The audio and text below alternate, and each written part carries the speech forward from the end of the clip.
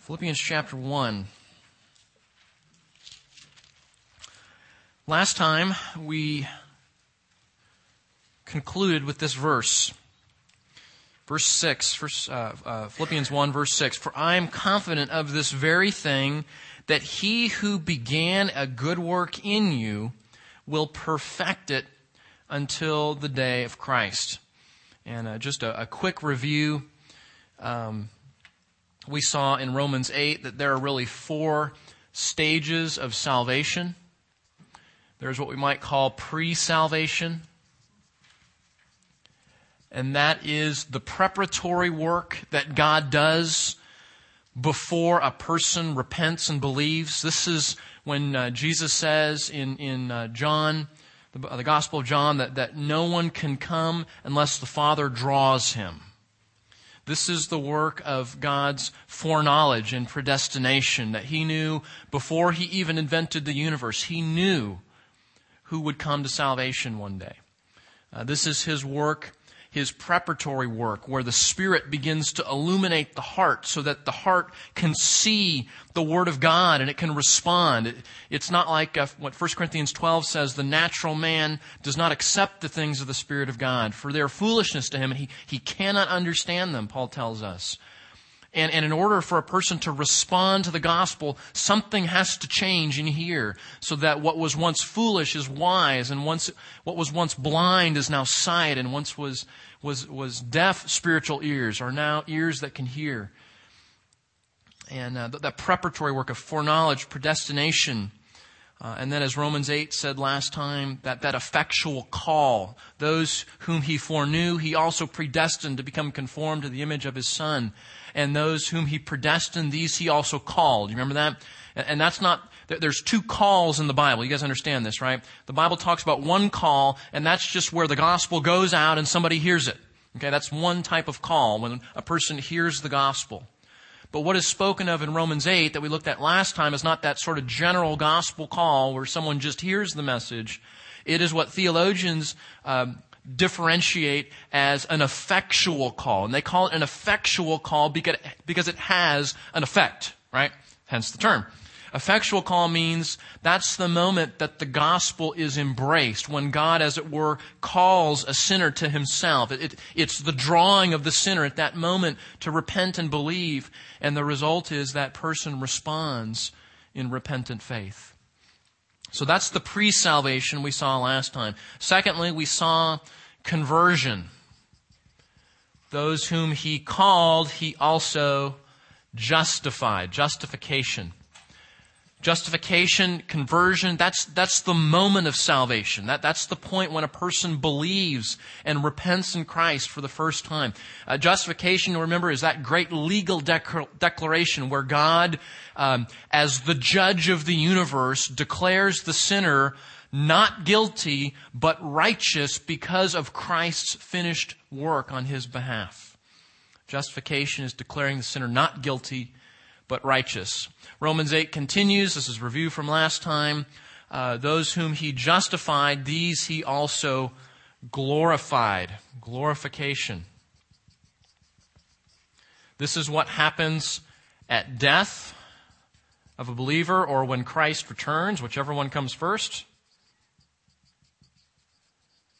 And glorification, of course, is when we go to be with Christ, and at that point, the indwelling sin that remains is removed, and we are given a new body. We are given an ability with no sin, with no sorrow in the heavenly places. We are given the ability to be like Christ in the totality of our being, with no sin to affect it in a negative way. The one that Paul doesn't mention in Romans 1 is, what does life right now look like? This is reviews, not on your notes, but from last time. What is life right now? What does life look like between conversion and death? Well, it's what the Bible calls sanctification. And sanctification, we'll talk about this in a few weeks when we get to Philippians chapter 2, because Paul is going to talk extensively about it. But sanctification is just that daily walking with Christ, where the believer puts off sin and grows in holiness. Or you want it even simpler, it's where he becomes more like Jesus a little more each day. That's sanctification or Christian growth. Okay, now, so in Philippians 1:6, when Paul says, I am confident of this very thing, that he who began a good work in you, he will perfect it until the day of Christ. What was he talking about? Well, we saw last time that that good work that he talks about that's going to be perfected by context refers to the phrases partakers of grace and participation in the gospel. Remember I gave you sort of that wheel of fellowship last time? Not wheel of fortune, wheel of fellowship. And in the center of the wheel, the hub of Christian fellowship is the gospel. It's Christ. It's our union with Christ that allows us to have relationships with each other. It's what binds us together in relationship. And what Paul is saying is, because we have all partaken of grace, because we are all in Christ, that starts a work. That starts a work, and that work continues on. And Paul says, because of that, I'm confident that God is going to complete the work of the gospel that He started in each of you. Okay? So by context, that's what perfecting the work refers to. Now, we've waved our hands at some of this just from last time, but let's get very particular. I want to show you 3 implications of what completing the work or perfecting the work means. That there are 3 implications of this perfecting or completing of the work. And I think Paul talks about these elsewhere, but let's look at them together. The first is, by perfecting the work, if he says, I'm confident God's going to complete the work, what he's saying is, you're not going to lose your salvation. Now follow me on this. We read in Romans 8, those whom he predestined, those whom he foreknew, he also predestined to be conformed to the image of his Son. And those whom he predestined, he also called. Those who he called, he also justified. Those who he justified, he also glorified. We understand he skipped sanctification. But the point is, if this has happened, then this is going to happen. And there's no possibility that you get off the road and end up in the ditch and this doesn't ever occur. That's why theologians call it the golden chain of salvation, because they're linked together and the links in the chain cannot be broken. So if Paul says, writing with the Holy Spirit's help, the very Word of God, God will complete the work He started. What He's saying is, you're not going to lose your salvation. You can't lose this, is an implication. Okay. We saw in Romans 8, 28, 29, we saw that last time. I mentioned it, but let's just back up. Look at John 10, because these are helpful foundational verses. Perhaps some of you came from a church background or tradition that taught that you could lose your salvation. If you grew up Roman Catholic, you can lose your salvation. There are some Protestant denominations that teach that you can lose your salvation.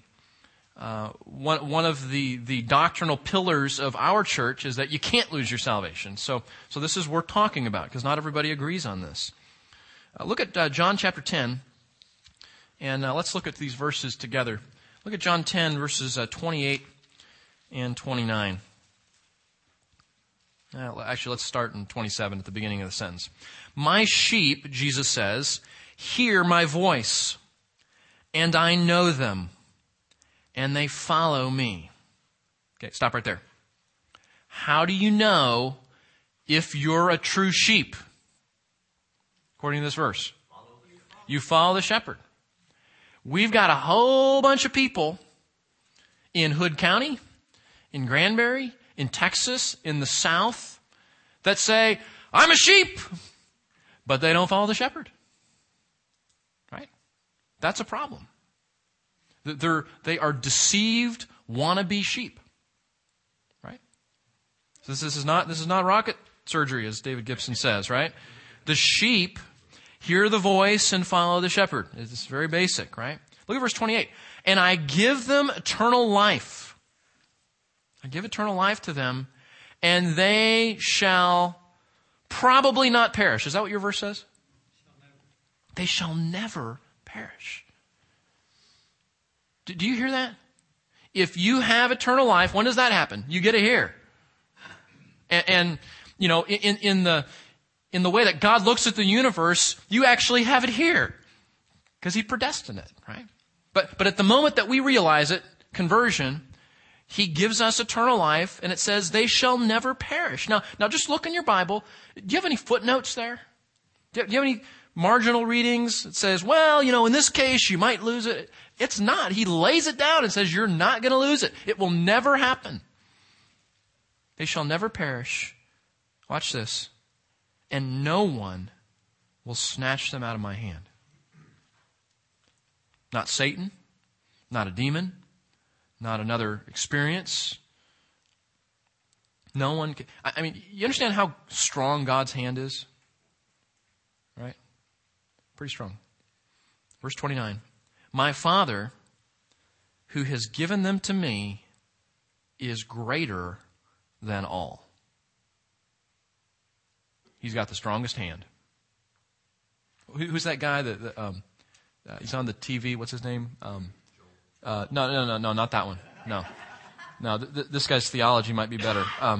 The Texas Hammer, the strong arm. Who's the strong arm? Right? Lawn car. Thank you. Yes. The strong arm is no match for. That's right. Okay. My Father. Now listen to Jesus' logic here. Okay. My Father, who has given believers, by context, given them to me, He's greater than all. And the logic is, if God is greater than everybody, meaning if He's stronger than everybody, if He's the God of the universe and no one can even touch His power, if He's that strong, then He's able to keep those whom He has called, right? There's no, you know, if there was someone stronger, then you say, well, okay, maybe, but if someone stronger showed up, He could sort of pry him out of your hand, right? God says, no. He's stronger than all. He's greater than all. And Jesus repeats it. And no one is able to snatch them out of the Father's hand. Yes? Quick note on 27, I Yeah. think it's interesting. The sheep hear my voice. There's the effectual call. And I know them. There's that. I mentioned it last week. Alistair Begg did half a sermon Yes. on God knowing us. Yes. All that implies. Yes. It would be good to go back and listen to. And they follow me. There's the sanctification. There you go. Excellent. Very good. I like that. Very good. It's all right there. It's almost like this whole thing is saying the same thing, right? Isn't it? Okay. And we've looked at this recently, so we won't go back and talk about this, but you understand when we say, okay, I don't have a coin, but if I had a coin, you have two sides of the coin, right? One side of the coin of salvation says you can't lose your salvation, right? The other side of the coin says that means believers will keep on believing, right? Because if this is a done deal, and everybody who's called is justified, everybody who's justified is going to be glorified, and that chain cannot be broken. What that means is if God is keeping the believer and no one can snatch him out of the Father's hand, what that means is that believer will continue to believe. There's not a category in Scripture for somebody who doesn't lose their salvation but rejects Jesus. We just read it here. They know, they hear His voice, they follow Him, and He knows them, right? Just like what it said. And we see the other side of what we call eternal security, that you can't lose your salvation. We see the other side of eternal security, which is a believer keeps on believing, or what the Reformers called the perseverance of the saints. Listen to 1 Corinthians 15. You can turn there, just listen if you want to. 1 Corinthians chapter 15, verse 1. Now I make known to you, brethren, the gospel which I preached to you, which also you received, in which also you stand, by which also you are saved, if you hold fast the word. In other words, if you continue to believe.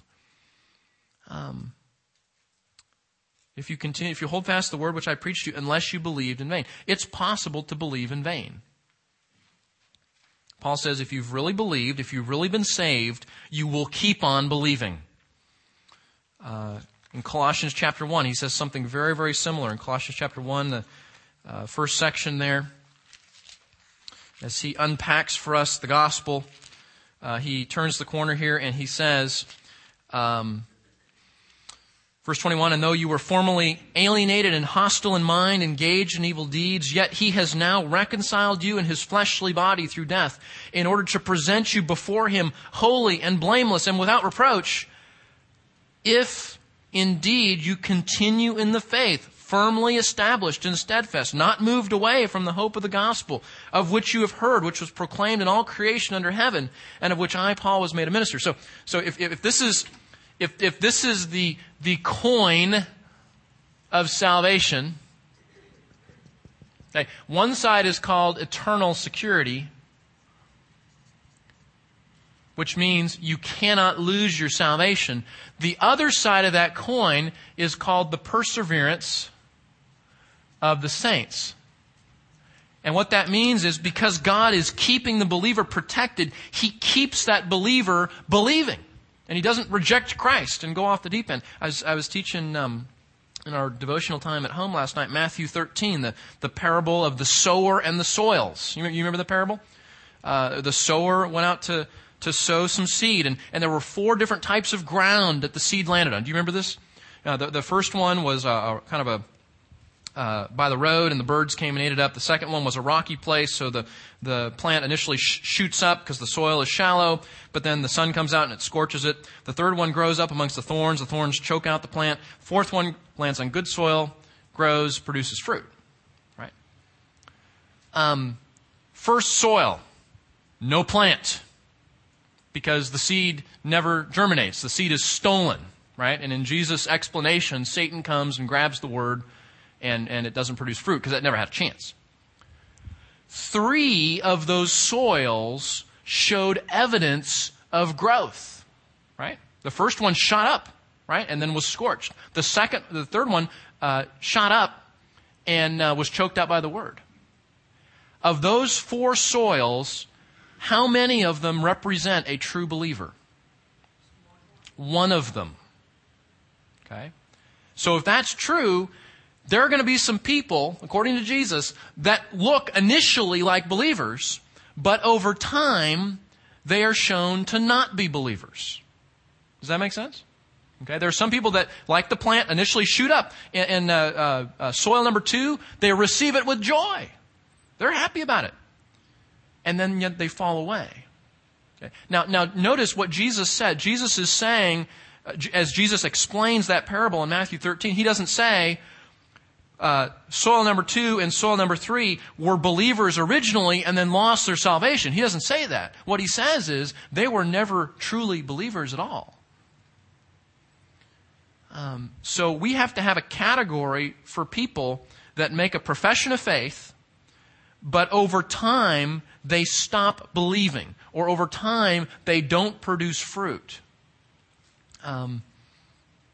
What we've just learned is that if a person is truly saved, they will continue to believe. Okay? Now, just a footnote on that too. Because we live in this culture, we've created a whole theology to explain the person who professed Christ early in their life, but does not love Jesus or follow Him today. We've created a theology that says, well, they're just not following Jesus right now. But we just read in John 10, the sheep do what? They follow Him. So if they're not following, they're not a sheep. Yeah, sure. Now, we're not saying that sometimes, people show more growth than others. We're not saying that sometimes you need to look hard and give people some time to see genuine fruit. We're not saying that. Everybody's different. But here's what we don't want to do. We do not want to create a category for people whom we want to be believers, who the Bible says really are not believers. That's very dangerous, because if you're convinced that somebody is really a believer when everything in Scripture says they're probably not, you will not evangelize them. You will be continually frustrated by them, because you're trying to explain why do they say they're a Christian but they don't live like it? Why do they do that? Answer is, according to Jesus, according to John, they're probably not believers, and they need the gospel. They need evangelism. They don't need these calls to, maybe you need to start following Jesus now. We we have a problem in our culture because we have so many people here that think they're Christians, but they don't love Jesus. And when we just say, well, that's just okay, they're just not following Christ, we don't give them the very thing they need, which is the gospel. So we have to find wise ways to challenge a profession of faith that does not result in fruit. Your suggestion for that? Oh, that's what's that? Well, last summer we spent a whole couple of parts of the evangelism series addressing that issue. I did a sermon series years ago called Evangelizing the Bible Belt, and that was my effort to try to do that. But the long and short of it is, you have to talk to professing believers with the expectation that they love Christ and are following Him. I think when we talk to them in such a way that we allow them to profess Christ but not follow Him, we unintentionally assure them that that's okay. So you might say to somebody, instead of, are you a Christian? That's really a bad question. Don't do that. That's a worthless question. Are you saved? Equally bad. Just don't go there. As you talk to somebody and you find out that they've made a profession of faith, they have an understanding of the gospel, you could say this, how is your faith in Christ changing your life today? Okay, so you're trying to communicate an expectation that there should be things going on in their life if they're a Christian. Yeah, so that's just a simple way to do that. Yeah, Rich. Well, actually, to address that, the frustration comes in trying to use these little words to do that when at the same time you're praying, Holy Spirit, please open their eyes. Yeah. So, but what I was going to Yeah. say is what lands people in the other camp, and there's an answer to this, is Hebrews, first part of Hebrews chapter 6, which seems to imply, they've tasted the Holy Spirit, they've done this, they've done that, and then they fall away. Right. Whereas it seems to me that is speaking more in terms of those first three seeds that Christ talked about. Right. Yeah. And then he goes on to say, but beloved, we are convinced of better things concerning you. Right. Yeah, Hebrews 6, whenever we talk about losing salvation, inevitably we end up in Hebrews 6. And I think not only is that one of the most challenging chapters in all of Scripture to interpret, there was a principle that the Reformers rediscovered in the 16th century which says Scripture interprets Scripture. You have to interpret Scripture in light of what the Scripture itself says. And if the whole Bible says you can't lose your salvation, and then you get to Hebrews 6, which you can read in such a way to think that maybe you can, then you say, well, maybe that's not what it's saying. And when you study it in its context, you see, I agree with what you said, that it's not teaching you lose your salvation. Yes? Any of our respected reformers hold to the doctrine that you can lose your salvation? Respected reformers. Luther did not. Calvin did not. I don't think Zwingli did.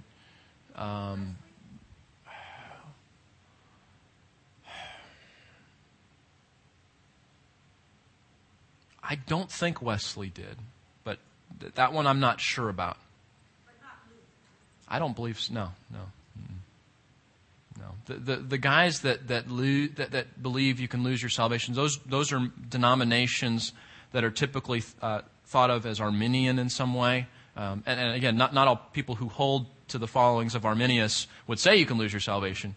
But that really came out of Jacobus Arminius and his doctrines in the second generation of the Reformation. Yeah.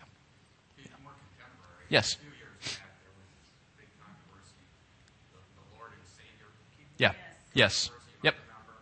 Yep. Lordship salvation. Mm-hmm. Yeah, and it was, basically, well, you can have Christ as your Savior, but Right. not your Lord, and Right. you're still a Christian. And the fact is, given what you're talking about, if Christ is not your Lord, if you don't love Him, and obey His commandments, it says, if He's not Lord, then how can He be your Savior? Because you're not believing what He said. Right. You're not following.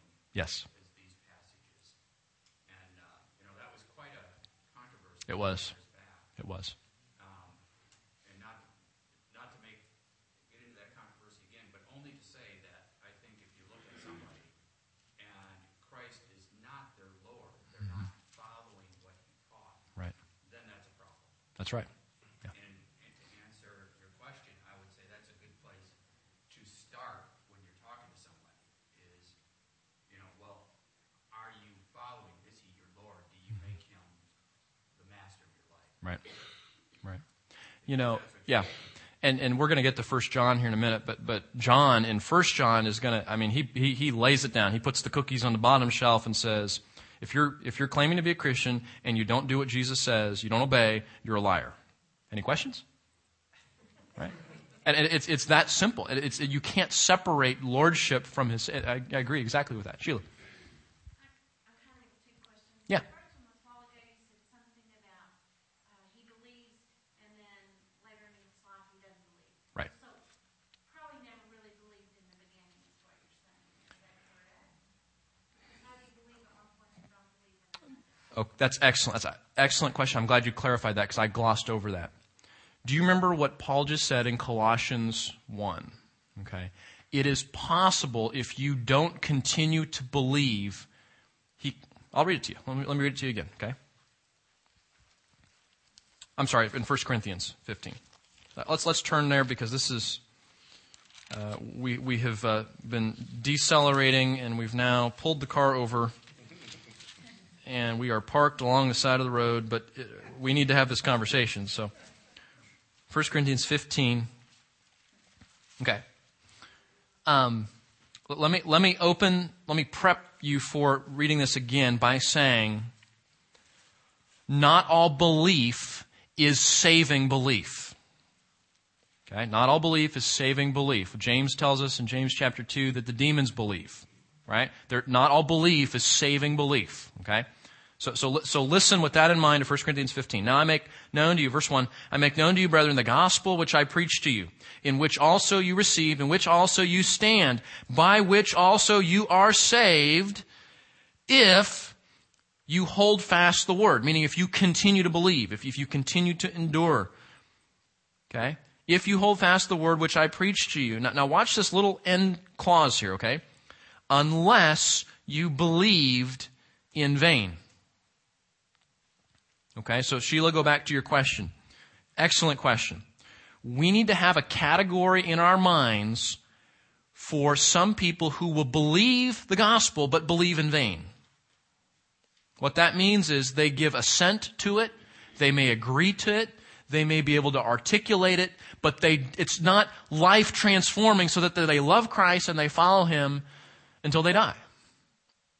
And we have to have a category for believing in vain. And I think, just like you said, Sheila, I think the soil number 2 and soil number 3 in the parable in Matthew 13 are examples of people who believe in vain. Because the soil of the person that shot up initially because the soil was shallow and the one who shoots up but the thorns choking out, both of those are examples of people who would have agreed with the gospel. They would have said yes, right? And they begin to show what looks like growth. But Jesus said they never produce any fruit. So the criteria for whether you're really a Christian or not is the fruit, right? So that's an excellent question. We have to have a category for believing in vain. Okay, so this brings up my part 2. Yes. So if that's the case, you're a believer, this kind of goes into sanctification. Okay. So in sanctification there are times when we don't always live like we believe. Yes. Maybe not lifestyle necessary, but decisions that we make. Right. Kind of 2 steps forward, 1 step back. That's the way Right. I kind of see my sanctification. Yes. Kind of jaggedy. But that doesn't mean you're not a believer. That just means we're still sinners. Correct. And again, excellent points in question. Point 2 on my notes, we'll get to that, but you are amongst friends because we all have jagged sanctification graphs. Okay? What John is going to say in 1 John 2 and 3, and it always stuck in my mind from studying 1 John years ago, what God is looking for as to a genuine believer is the overall pattern of a person's life and that there is progress toward Christ's likeness, but not perfection. which means the graph does look like this, right? And we all have days when we live in Romans 7. We do the thing we don't want to do. In fact, we do the very thing we hate. That's normal Christianity. Okay? So answer your question is no, that does not mean if there are some days that the graph is jagged that I'm not a Christian. That's normal Christianity. Okay? Excellent. 2 questions. David and then Cheryl. Now that we've pulled to the side of the road and waiting for AAA. Well, the car's not broke as far as I know, but it might be. According to Hebrews 6:6, it said it is impossible to renew them. Right. Yes. Do you guys want to talk about Hebrews 6 sometime? Yeah. Okay. Well, let's do that. Lee, you're filling for me next week. You want to cover that next week? You want to? No, I love Lee too much to do that to him. But whenever my next turn is here, we will talk about Hebrews 6 because I would need an hour to get through the whole thing. So if we hold that till another day, great. Cheryl. For me personally, this is hard because my jags sometimes are long. And if somebody looked at me during one of those long jags, they'd say, I don't think so. And so that puts my salvation on me and my actions and my outward whatever. Right. And that's a scary thought to me. Yeah, it is a scary thought. Is it a jag a day? Is it Yeah. a week? Is it a month? Is it a year? Can it be? Let me clarify something, and then let's talk again in just a second. The reason I set this up the way I did is that perseverance is the flip side of eternal security. And eternal security starts with John 10, which says, Cheryl, no one can snatch you out of the Father's hand. It doesn't matter if those jags are weeks or months or years. If you are in Christ, He will complete the work He started. Okay? There's a reason why the Bible does not give us freedom to make final determination on the condition of a person's soul. We are called to be fruit inspectors, not heart determiners. Okay? In other words, God tells us in 1 Samuel 16 that only God looks on the heart. Only God can see the heart clearly, and that's why He's the one at the end of time to make a final determination on the nature of a person's soul, not us. We're called to inspect the fruit. So, if people look at any of us during one of those downward, jagged times, and I appreciate the way both of you have described that, because do y'all relate to that? Just so we make, okay? We all relate to that? Okay. Okay, so we're all friends. We're all in the same boat. If an outsider were to look at one of those downward, jagged times, they might say, well, I don't know. I mean, I just don't know if there's really fruit there or not. And that's why we don't have the freedom. God doesn't give us the freedom to make final determination, because only He sees the whole thing and only He sees the heart. But it's not a matter of duration. It's not a matter of how long you go.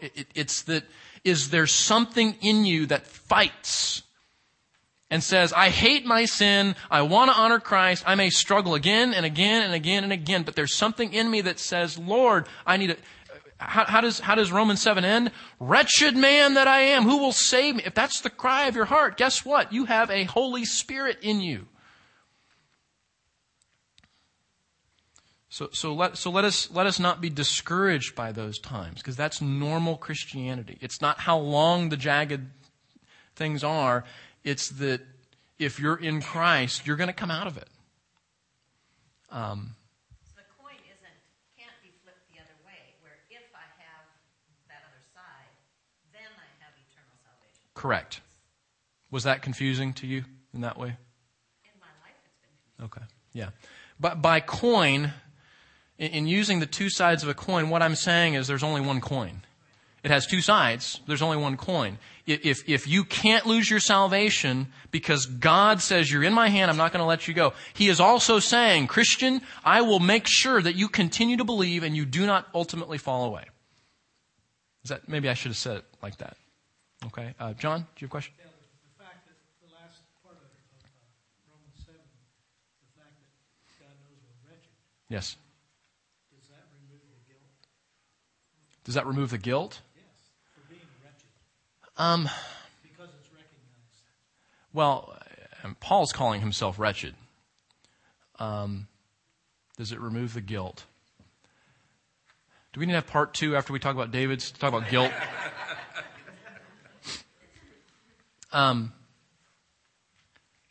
The Bible's answer to guilt is in Christ, He removes it. The Bible's answer to guilt is, even though we are wretched, He treats us as if we're not, eternally. And someday, He'll actually make us not wretched, completely. That's the resolution to guilt. And we'll have the hour-long version of that sometime. Yes, Bill. Just to close the loop, going back to 1 Corinthians 15:2, Mm-hmm. you know, a good example about unless you believed in vain or didn't even believe at all, but believed the gospel, demons. They believed that Jesus Christ was Right. the answer to the gospel, Right. but they sure didn't love God. Right. Yeah, it is. Yeah, the James 2, even the demons believe. And think about, who was the, blanking on his name. Who was the guy in Acts that gave assent to the gospel because he wanted the powers of the apostles? What was his name? Simon? There's another example. You know, he's like, yeah, I'm in, but he wanted it for the shock and awe benefits. He didn't want it, you know, because he loved Christ and he needed a Savior. There are examples of people that believe in vain. Judas believed in vain. He was a disciple, and he believed in vain. He walked with Jesus every day, and he believed in vain. Good discussion, guys. This is good, and I guess we'll have to leave the car parked on the side of the road till next week, right? Is that what we have to do? Any other questions? All right. Are you reading Philippians? Yes. I haven't asked you in a couple of weeks, have I? You thought I forgot, didn't you?